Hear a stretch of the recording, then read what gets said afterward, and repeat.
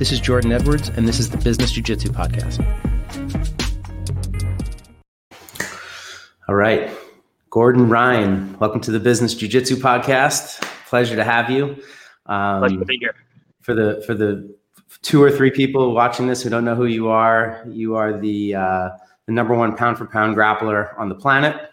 You are the reigning ADC champion in both your weight class and the open weight class. You've won everything else. I would love to talk about some of those. I mean, there were some serious wins over there pre-COVID, like that quintet sweep and battling with Gabriel Gonzaga when you blew your knee out and just sweeping ADCC and No-Gi Worlds. But this is more of the business-minded jiu-jitsu podcast. And so what this is I'm writing this book. It's my second book called Business Jiu-Jitsu, and it's about the shared principles that we find on the mat and also in the business world. And so often when I'm doing business, and whether I'm negotiating a deal or working alongside of someone, I feel like I'm doing jiu-jitsu. You know, I've been doing jiu-jitsu for 11 years, and all the same principles that apply here apply in work and life. And you are vocal and outspoken, really the number one leader in driving our sport forward on viewership and making it exciting. And even though your haters, as you would call them, would be your vocal critics, there can be absolutely no doubt in anybody's mind that chirping makes it exciting. You know, the Floyd Mayweather effect. So if you wouldn't mind, just give a little introduction on exactly who you are and where you are. Yes, I'm Gordon Ryan, as you mentioned. I'm the number one pound for pound submission grappler without the gi in the world. I initially was training out of New Jersey and New York City with Ricardo Almeida's team initially, and Gary Tonen's team, and then eventually Tom DeBlas, all the guys in Jersey. And then eventually I started training with John Danaher in New York at the Renzo Gracie Academy. And just recently, for this year, we moved out to Puerto Rico for a semi-permanent trip out here. And I must say, it's much better than freezing cold New York. So, yeah, I'm happy to be here, and I'm happy to get the training. And the gym's getting set up now. So once the gym is set up, it's gonna be nice. I can't wait to come visit. And you're sitting the way that we came together through, even though my sensei Nardu is a student of John's, and we probably know 100 jiu-jitsu people in common.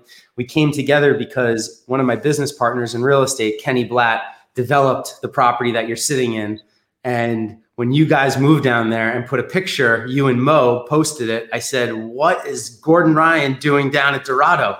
And Kenny ended up putting us together. So what up to Kenny Blatt and the whole crew at Dorado? That is such a beautiful property. I mean, you guys are geniuses for moving down there. That's what most people said. They're like, "What is Gordon Ryan doing in Dorado?" And then most people just thought I was messing with them. They're like, "There's no way he actually moved to Puerto Rico." And then John announced it. That's when everyone knew it was real. When John announced that he was moving, then everyone was like, "Okay, I guess this is happening." Yeah, I mean, I thought for a second you'd be moving to Texas. That would have been the easy guess. Florida would have been the natural. That's where most people are going. It's a hotbed down there between Boca Raton and Miami. There's like crazy amount of jiu-jitsu gyms. And then you have this partnership with the BJJ Fanatics guys. And I thought maybe outside chance you go to like a New Hampshire and commute. Yep. And then you got Travis Stevens, and who is a contributor to this podcast, and Jimmy Pedro up there. So I thought maybe New Hampshire, but good move. Yeah, the Texas was a good choice. The reason why we didn't initially go right to Texas was because of COVID concerns. If we did move to Texas, our goal would be to create a very big international hub as far as the jiu-jitsu school goes. And John was concerned about opening up a school, investing a ton of money into it, and then, COVID restriction shuts us down, and we're just shit out of luck in Texas. Yeah. Whereas in Puerto Rico, worst case scenario is we weren't able to run a school, which is unfortunately looks like we're going to be able to do now.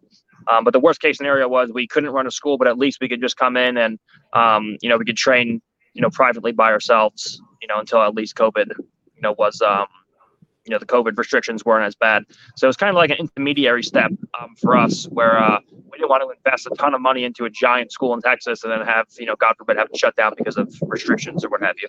Yeah, no comp. No, I mean, there's some good schools down there. I've trained in Puerto Rico before, but nothing on your caliber and what you guys could bring to that community. And a great international airport where people can get in. It's so easy to get from New York to Puerto Rico, Miami to Puerto Rico. There's so many flights that go into San Juan. So just for so many reasons, and you're not the only one. So many hedge fund guys and business guys are going down there now to escape the Northeast, and I commend you. Good business decision, and that's all we need to say about that.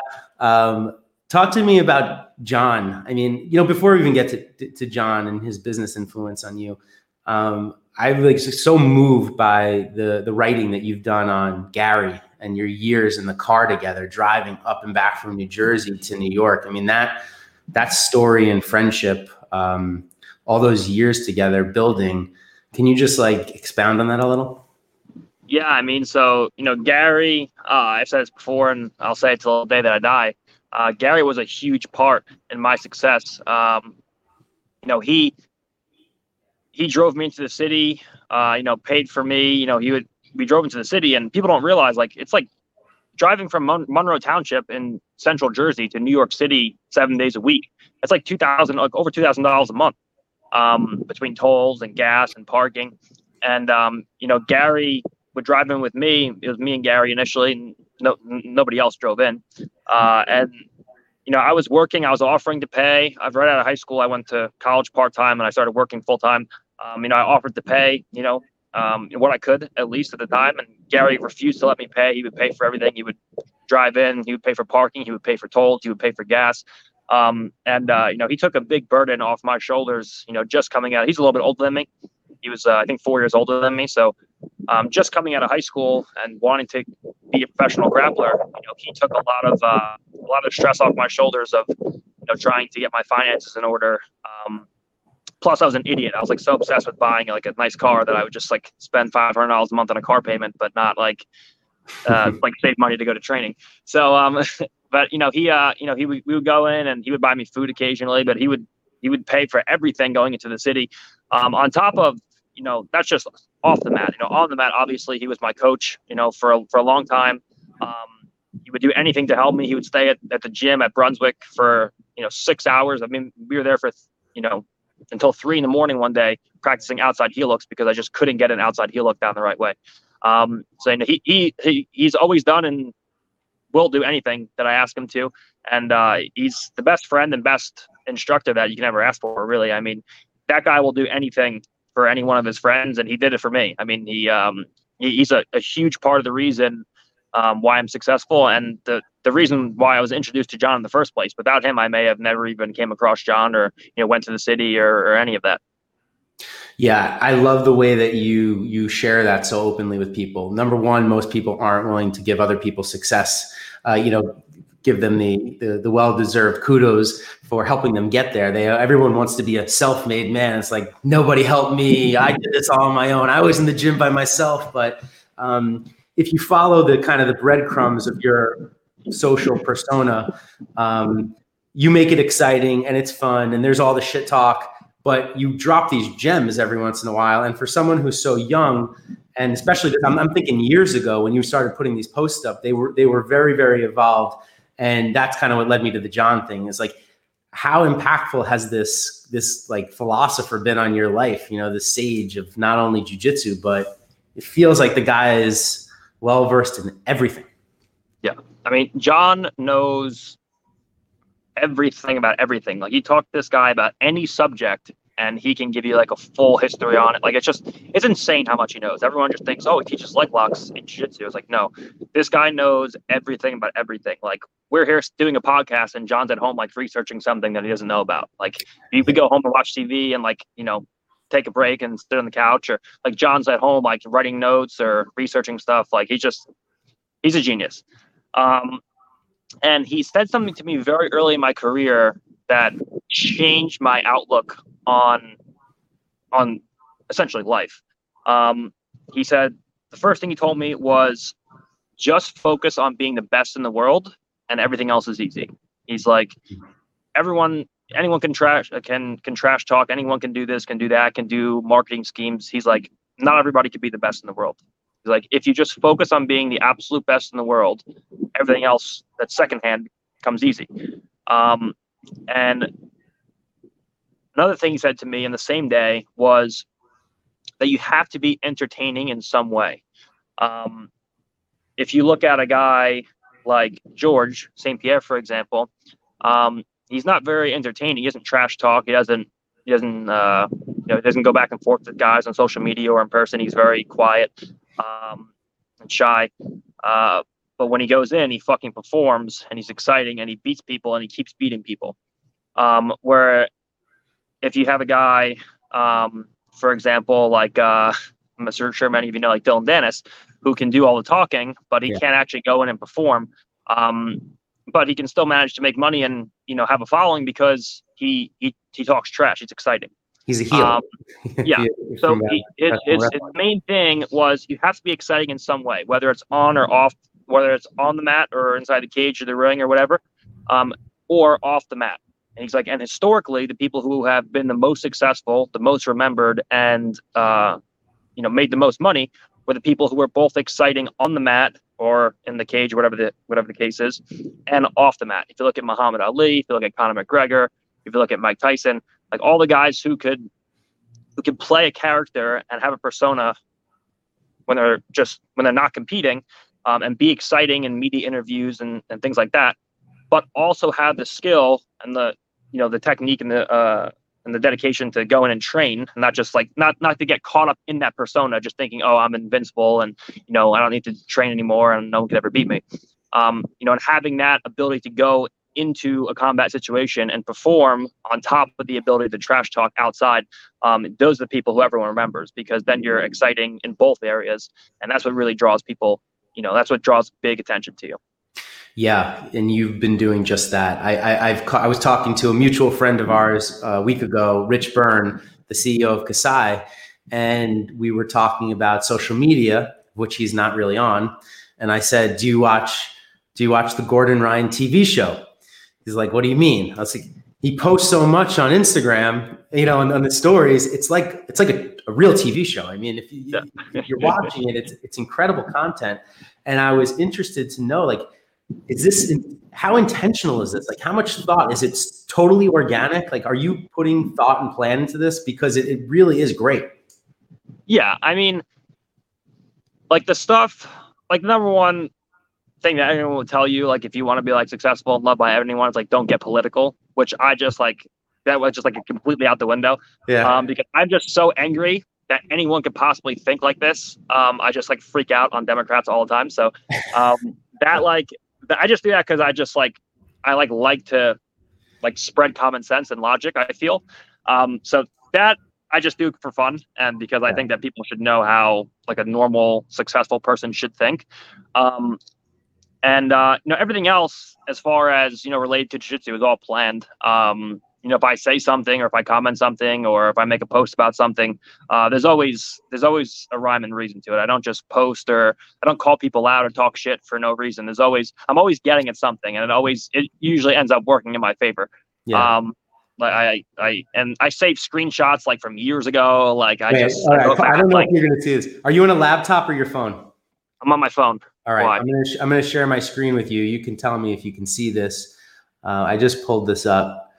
Not to get political, but can you see my screen? Yeah, the Cosmopolitan.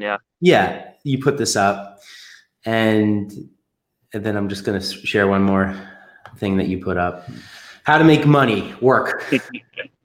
I mean, you think about these two posts; they're the total antithesis of each other. Like, listen, I run a women's fashion company. I have 225 women that work for me. I have a couple 100,000 women customers of all shapes and sizes. I believe, health and looking good are two different things. Yeah. That woman was not healthy. Heart disease is the number one killer in our country. 600,000 people a year die from heart disease. We shouldn't be glorifying that. Period, end of story. That's not a political statement. And how do you do it? Oh, I don't know. You work hard. You go to jiu-jitsu every day. You run. Like I've often said, how hard it is for me to run. I run multiple companies, and then every single night for 12 years almost, I go do jiu-jitsu every night, and then I don't get home until 10:30 at night. Like that's a grind. It's insane grind. And then for people to come in and just say, oh, well, don't work at all. And it's okay. It's beautiful. Like, for me, it's just like, number one, if you want to say like that's beautiful or whatever the case is, like that's just objectively not healthy. Like you can't be healthy when you're 300 pounds, 350 pounds. So I see stuff like that and I just lose my mind. Like, and I've lost sponsors over it. I've lost money over it. I just don't care. Like, the thing that I pride myself on most is I've always done things my way, and I've never let any amount of coercion or like threats of sponsors taking away money from me ever stop me from voicing my opinion. And I think that's something that I really pride myself on. Because even when I was poor, like, I was making like $1,000, $2,000 a month, like, sponsors would threaten me and be like, well, if you keep doing this, I'm going to pull the money out. I'm like, yeah, go fuck yourself. Like, I don't care. I don't need your money. So like stuff like that just drives me crazy. It's like everyone my age is just so entitled. Like, everyone is 25-year-old. Like, I truly believe that you can't really, especially if you're a man, like, you can't grow up, you can't become a real adult unless you've suffered to some degree. Like, unless, like, if you don't work hard in your life, you never work hard. Like, what are you really doing? So I mean, when people come in and everyone's complaining about, how hard their life is, or how, people want my hard-earned money and they want my taxes to go up and they want all of my shit for free. Like, these people don't know how hard I work. Like, they could never do what I do. And until they're in my shoes, they don't deserve to have, until they do the things that I do or things similar to what I do, they don't deserve to have the things that I have. So stuff like that just drives me crazy when I know, like, what my upbringing was, and, driving 1,000 miles a week into the city, spending every dollar I had on just getting into the city. When I started making money, obviously I was driving in myself, or, helping Gary pay, and all of my sponsorship money went to driving into the city and just getting to John's class. And that was it. I didn't have money to do anything else. Sleeping on the mats in the middle of the sessions. Like, when people just are like, yeah, you should take more tax from this guy, it just makes me lose my mind, because it just doesn't make any sense to me. Yeah. Taxes are a delicate issue for a lot of people. And I don't think there should be no taxes, but I think the taxes should be fair and equitable, and you should work incredibly hard, and you should be able to keep your money and live a great life. And, not to get too far down in the philosophy of this, but there's like this, and I would love to hear John's perspective on this, but there's an author, her name's Ayn Rand, and she wrote a book called Atlas Shrugged. It's like this thick, and her philosophy is all about the virtues of being selfish. And the whole concept of Atlas Shrugged is that the richest, most successful engineers, doctors, they all start disappearing. They all start leaving. And the politicians and the bureaucrats keep saying, we need to raise taxes. We need to raise more taxes and more taxes. And then there's no one left to tax, because they all keep leaving. And the reality is that if you keep taxing everybody in New York, there's not going to be anybody left. I'm here. I run businesses here. My wife's just starting her career as a surgeon. I bought a house, but my parents are out. My dad, who raised his family here, he moved to Florida, and all of my earning potential is ahead of me, hopefully. But if they would encourage him to stay here, and all those hundreds of thousands of people that are moving from around the country, from California and New York's to Texas and Florida's and Puerto Rico's, it would be a lot more productive for us not to leave. Yeah. And I mean, if the only way you're going to really solve that issue is if you just make all of the United States be taxed at 50%, because then there's no way to run. But then you're just basically a socialist state at that point. I mean, if you're going to tax everyone 60% across, if you live in New York, you tax 60%. You live in Kentucky, you're taxed 60%. Then there's nowhere to run. But I mean, everyone's just going to be a loser then. I mean, there's no more winners and losers. I mean, or you could just do a flat tax, which is guaranteed to make the government more money in the long run, which I think is fair. That's the actual fair share. Like, me paying 70% and someone else paying 10% is not fair. Like, no, if you did like a 15% flat tax, I would pay that no problem. Like, people wouldn't be running away from New York and all these, once great places to, avoid giving away half their money. It's inevitable, and I hope we don't get there. But all right, so let's get away from taxes, because it's the result of the business. Let me ask you this. you very often talk about your philosophy in jiu-jitsu and some of the things that have made you successful. One of the things that I hear you talk about and write about all the time is when you cause a dilemma for you're on the mat. You put your opponents in a position where they have to choose the lesser of two evils, but either way, you're making them work for you. And this really is poetry in action on the mat. You've done this to the highest level opponents. You've made it look like you're almost not working hard and they're doing everything possible. And it's just like there's nowhere to go. I think the most recent match I saw with this is Mateus Dennis, where this guy is like, he's amazing. I mean, he's an incredible athlete. And it was almost as if you made him look like it was just different caliber. So have you brought this principle over to other parts of your life? Are you aware of how this relates to business at all? Well, I mean, I definitely use it in my trash talking. Well, that's it. Exactly. That is like on Instagram when people come back at me, I always try to set up dilemmas. So no matter what they say, they end up looking stupid. Andre falls into it all the time. Andre just clowns himself every single time he gets into an argument with me. Same thing with Penna. So I definitely use it in arguments online. As far as business, I haven't done anything too much right now. Like I always think I have so much money and then I have to pay taxes. Like I just save up so much money. Then like I bought a house and I'm like, oh man, I'm rich. And then I have to pay taxes again. And then I'm back to no money. And then so every time I do something, I have to pay like 50% taxes. And I'm like, fuck. So I haven't done too many business ventures yet. I'm just starting now, thankfully. Now that the house is going to be sold and I have some extra money, but I haven't done anything too crazy yet as far as investments and business stuff go. But I definitely do use it online all the time. No, you do. I mean, I see it in you. You are doing it, whether you're aware of it or not. That's kind of what this book is all about. Like, I want to use it because ultimately what happens is, like in my gym, for example, I'm at Budokan. We're a Renzo Gracie affiliate on Long Island. I have all these incredible athletes, UFC fighters, Randy Brown's in our gym. And a lot of young guys, they want to be entrepreneurs. They want to start out in business and they come to me for advice. And they're so good at jiu-jitsu. Like they're so good. They understand the principles so well. And then I try to explain a very simple question about business that they want to know about, like paying taxes or marketing.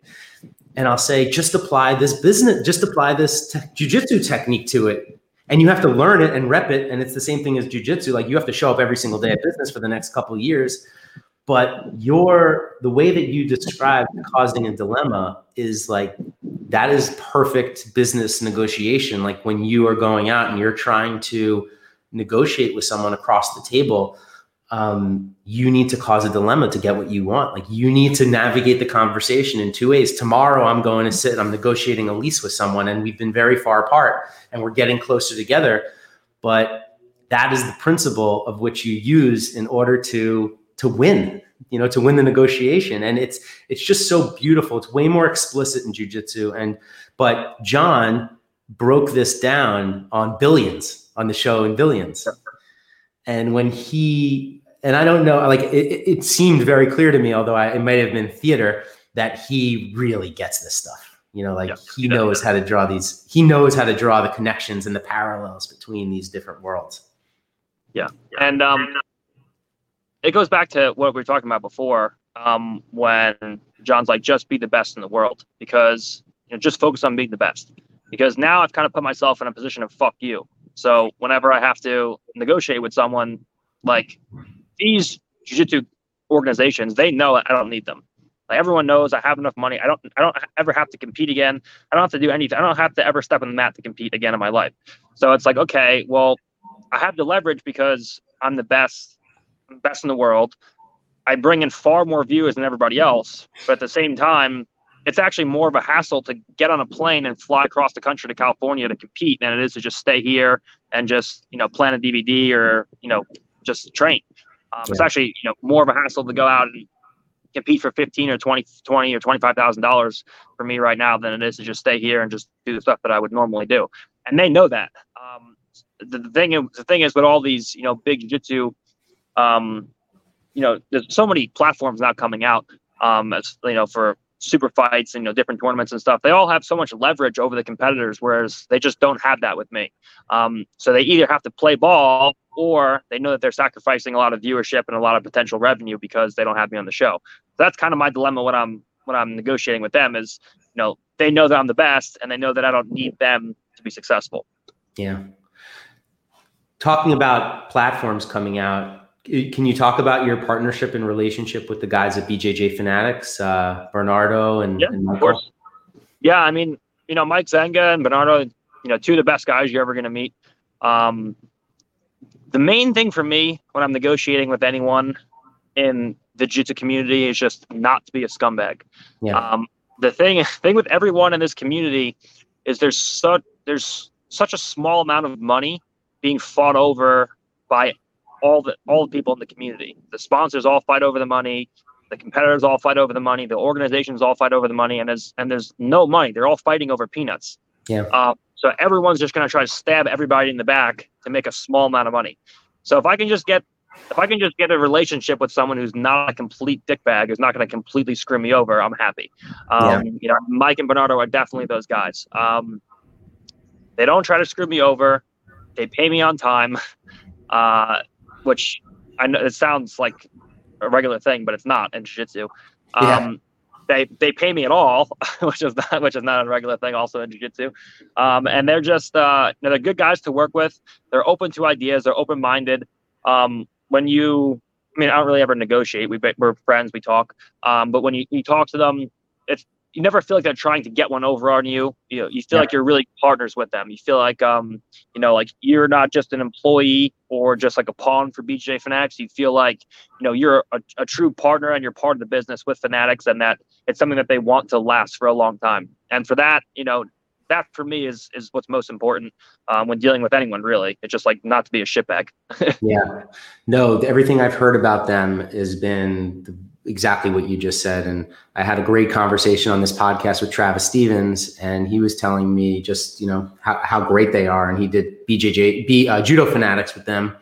And he's up in, I guess Michael is one of his judo students, or maybe jiu-jitsu student. I've been so impressed with their business. I mean, when it first launched, it was like, who could have thought it was going to outcompete Gawler and all those other highly produced video apps? And I was aware of Bernardo as like a world champion on the IBJJF circuit, but he didn't have the kind of name that you do, or the recognition, or the notoriety on Instagram or social media or anything like that. But what they've done over the past couple of years with you, with John, it just seems like such a beautiful business and partnership. Yeah. And I mean, what they're doing is really great because they just have everyone in their store now. So, I mean, if someone comes in to buy me or to buy something from me, and they see someone else that they like, everyone makes more money because there's just so many people in the store.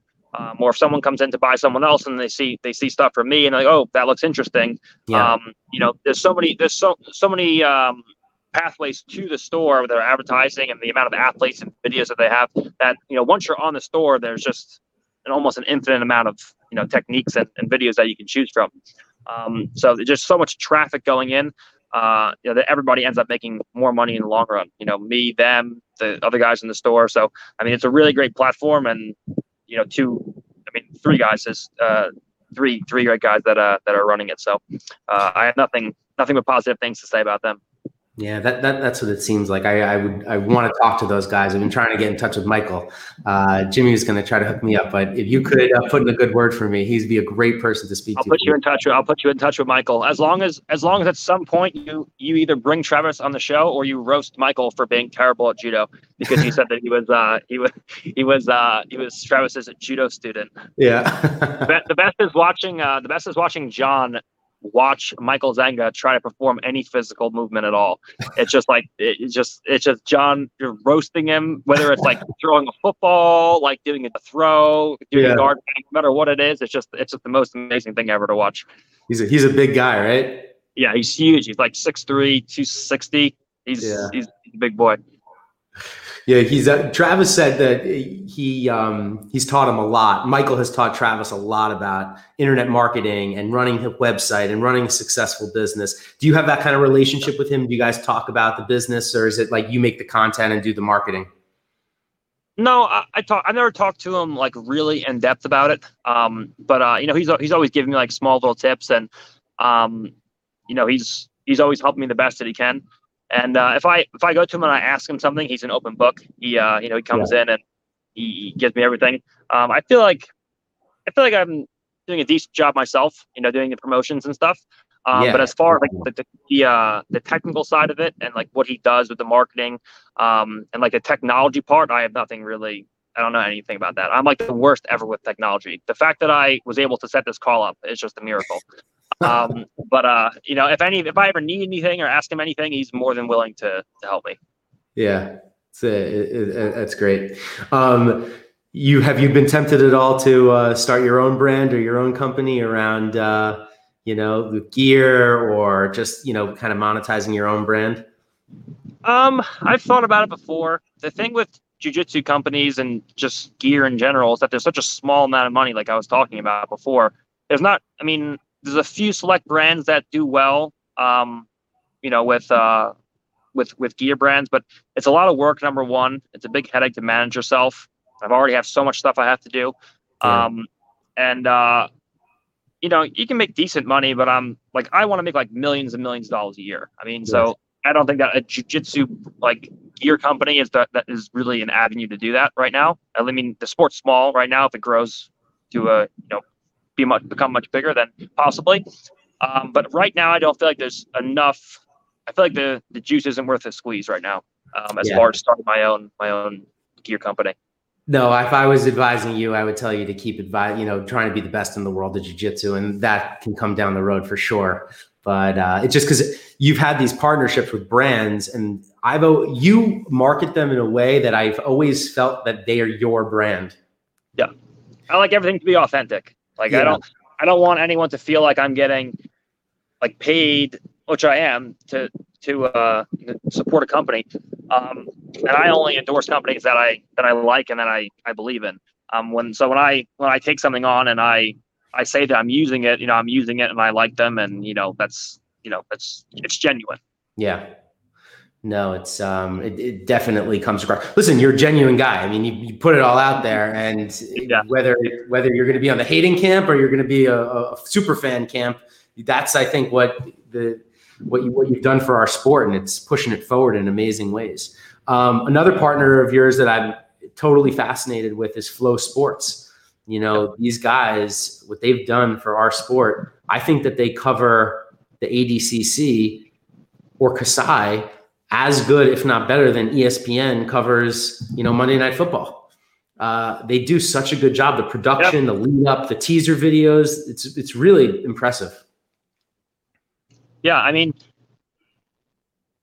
everyone talks about flow. Everyone complains about flow.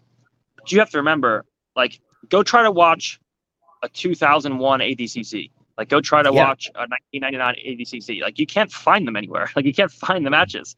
yeah, it's So on VHS, Flow, budovideos.com. yeah, like Flow has given us a platform to be able, one, for entertainment, to watch, just your favorite athletes or your family members or your friends in competition live, on a pretty reliable stream that you can go back and replay and watch. Plus, like the whole, they brand build, they go out, they do documentaries. They do like they come out and they take videos for you leading up to a fight, and they do a whole bunch of promotion for all these big shows. Before them, we didn't have that. Like, it was just like, okay, you show up at like some shitty little like high school gym and you fight, and maybe like your mom records it on her cell phone, and like you guys like have it for 20 years from now. Like, so Yeah, like Flow coming in was a huge innovation, and a big step up for the sport in general. Um, they've always been great to me. Now they understand that I'm the guy that's going to make that money. So it's very easy for me to deal with them now. It's more of a partnership now. yeah, Um, they deal with so many athletes, so often. Now that they're running their own shows as well, they have Who's Number One. Yep. It's hard for them to manage, all of their own employees. They have a ton of employees. It's hard for them to manage their own employees, getting them places, and dealing with the athletes. But I think they've overall done a great job, managing all of that. And it's always easy for me to work with them. It's easy for me to get contracts done and to make shows happen and to do whatever I need. I have 3 or 4 contacts at any time that I can message, and I need this, and this done, or how can we make this happen? And they've done a lot for our sport. A lot of people hate them. A lot of people are mad at their pricing or whatever. The streams cut out. Like, shit happens. I only had a great experience with them. Overall, we wouldn't be here right now if it wasn't for Flow, or a company that would have existed if Flow didn't exist.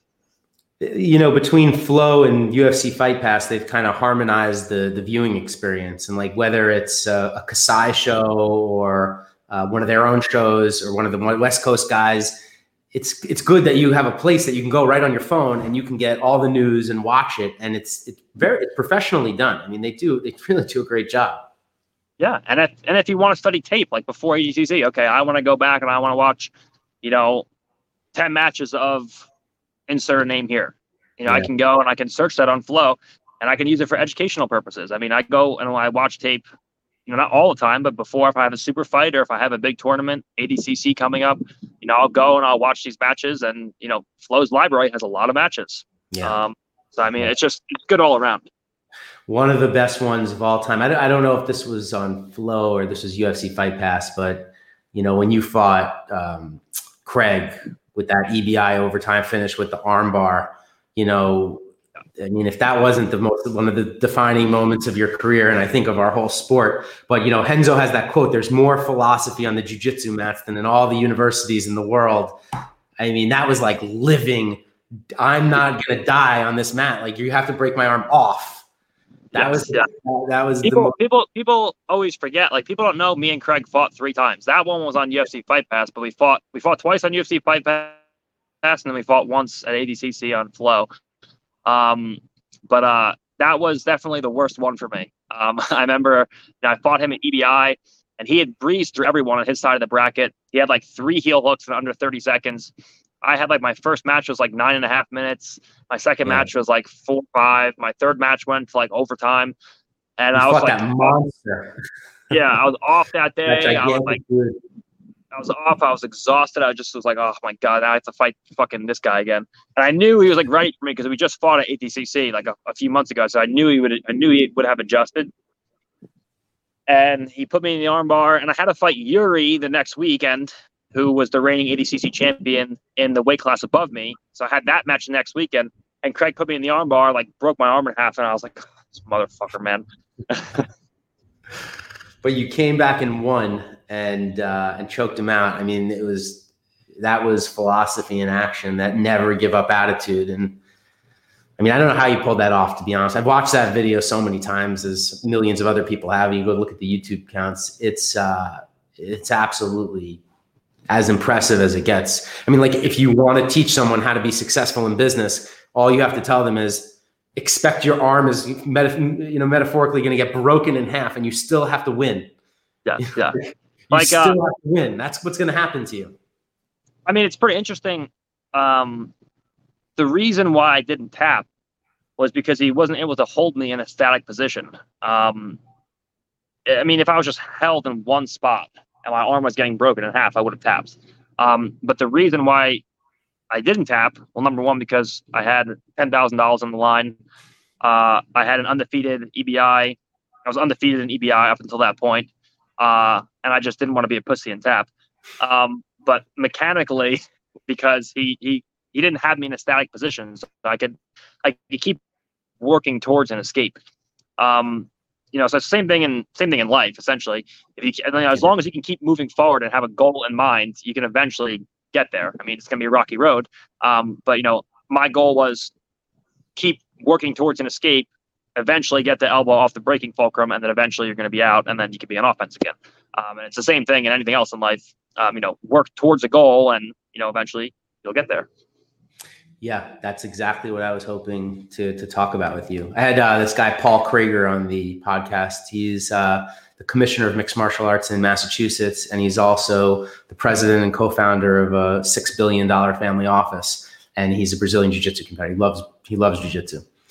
And he said the same thing, but he said it about business. He goes, what I love about jiu-jitsu is you got that guy and he's putting all the pressure in the world. You feel like the black hole is on top of you, and you just have to make those micro movements and keep moving and figure out a way to get out of it. And so that is something that I'm looking to explore and really get to the heart of. And your escape from that position was it in living form. And then in business, I can't tell you how many times I've been in that position, and I feel like the whole world is coming down and I got to get out of it. Yep. That's definitely jiu-jitsu. I mean, I started when I was 15, so I was training with all the adults, and it was just miserable.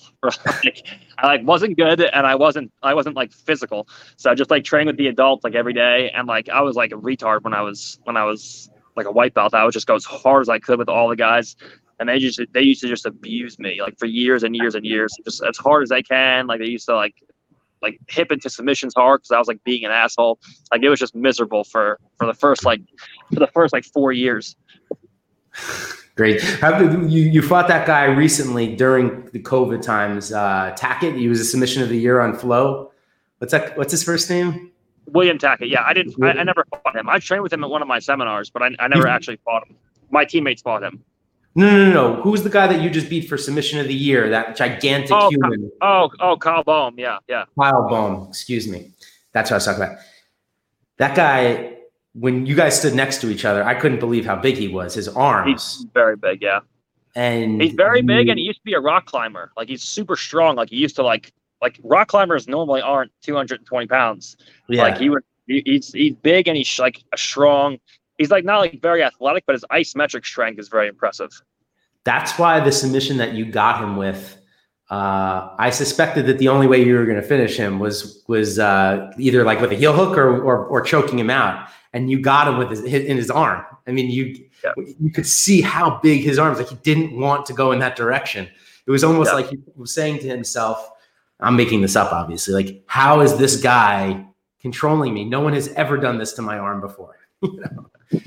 I mean, people underestimate the advantage of braking mechanics. When you have strong braking mechanics, like it goes a long way. Like if you get to a position and you're like, okay, I know for a fact I can break this guy's arm or leg. Like it goes a long way as far as your like just confidence and your ability to attack during a match. Like if you're second guessing yourself, if I get a heel hook or if I get an arm bar, like can I actually break an arm or a leg in half? And it's a hard thing to do. It's gonna play a role in the match, whether or not you can actually whether or not mentally, can I break this, or am I gonna have an issue? Yeah. I mean, I can't imagine that you thought that it was going to go to that position, but man, were you ready for it? I mean, it was off a scramble, and you just saw it. I think that one of the guys on the Flow Grappling was talking about it during the awards session. He was just like, the way that you kept the control and brought the knee over the head and you closed up the triangle and you had his arm in that position. And it was the perfect position that you would have to put someone who was that big of a monster in order to break them. Yeah, man. I mean, that was a really beautiful submission and also another business moment. So what's the plans for this year with you down in Puerto Rico? You guys are building an academy? So we're opening up an academy. Yeah. It's a huge academy. It's right. It's very close to the bubble. It's right by Amigos, right behind Amigos supermarket in Dorado. Mm-hmm. And it's 15,000 square feet, and most of it's going to be mats. It's probably going to be, if I had to guess, close to 10,000 square feet of mat space, with a full octagon, locker room, showers, front office, front desk, things like that. But it's basically just going to be a huge matted platform. So that's what we're doing as far as team goes.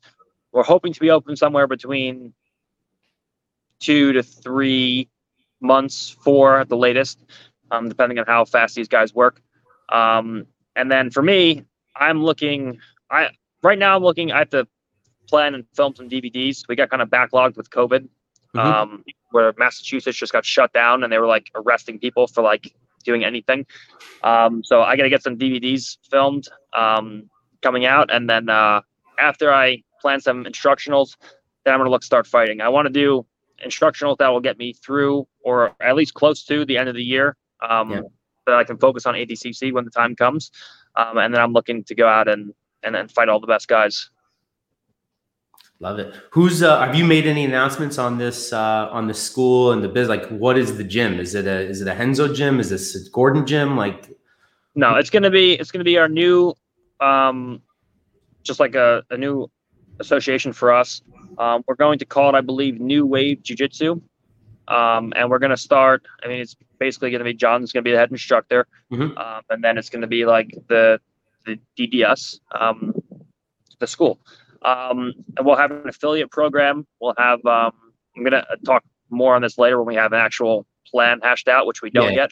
But we'll have an affiliate program where we'll do camps, and, people can come in and, well, teach them jiu-jitsu. It's like almost like a getaway camp like we did in Singapore, where people come in for a week and, they hang around, they train, and, we all, hang out. So we'll do that for affiliates and non-affiliates. And then we'll just run, normal classes like a jiu-jitsu school does. Who's running the school? Do you have like a operating guy, young guy? So John's teaching the classes. And right now we need like, I have my buddy who's going to start helping us do the marketing side and that stuff. Cause John knows that stuff, but John wants to teach jiu-jitsu. Like, John doesn't want to have to go in and answer emails and like transfer money from account to account. Like, John wants to go in, teach classes, and go home. So we're figuring all that out now. But the most important thing is getting the school open, having a space for us to train, and, starting to build local champions here, and just having a room full of good guys that we can train with. If we can do that, then everyone will be happy. It looks like there was a pretty big room of guys down there now. You had some killers coming down from New York. How many people moved permanently? We got between 10 and 15. It's a good amount. We have most of the competition team is here, if not all of them. The only person who's not here right now is Nicky Rod, and he's coming the next few days. So it's all the people that we were training with when lockdown happened, when COVID happened, all those people are here. So I mean, we have a good group of guys. The only problem is they're all world beaters. So like every round you do is like with a guy who's extremely good. So now we have a group of local Puerto Ricans also who have been training with us. So if you need to try a new move, if John shows something new, and I don't have to go and practice it right away on Craig Jones, or Gary or my brother. I can try it on lower level guys first and then work my way up. So it's good to have that mix of the local guys and, all the guys who are, world class. Yeah, that's an important part of a gym mix that I think maybe some people don't understand, is that you need every level in order to sharpen and test your skills. You need all the guys in the room in order to make sure you can do it. Well, listen, I really appreciate your time. To be of service to you, I'm here. As soon as that gym's open, I'm coming down. We'll be here. Yeah. And if you need, Zenga's contact or anyone's contact, I can at least connect you. I can send some messages out. I appreciate that. Yeah, no, I especially want to talk to Michael. I've been trying to get a hold of him, and just like you, like when there's someone really retarded, so. You gotta come some slack. Gordon, really, really appreciate it. I hope to see you soon down in Puerto Rico. And if you need anything, you know where to reach me. Likewise. Thank you so much. Yep. See you.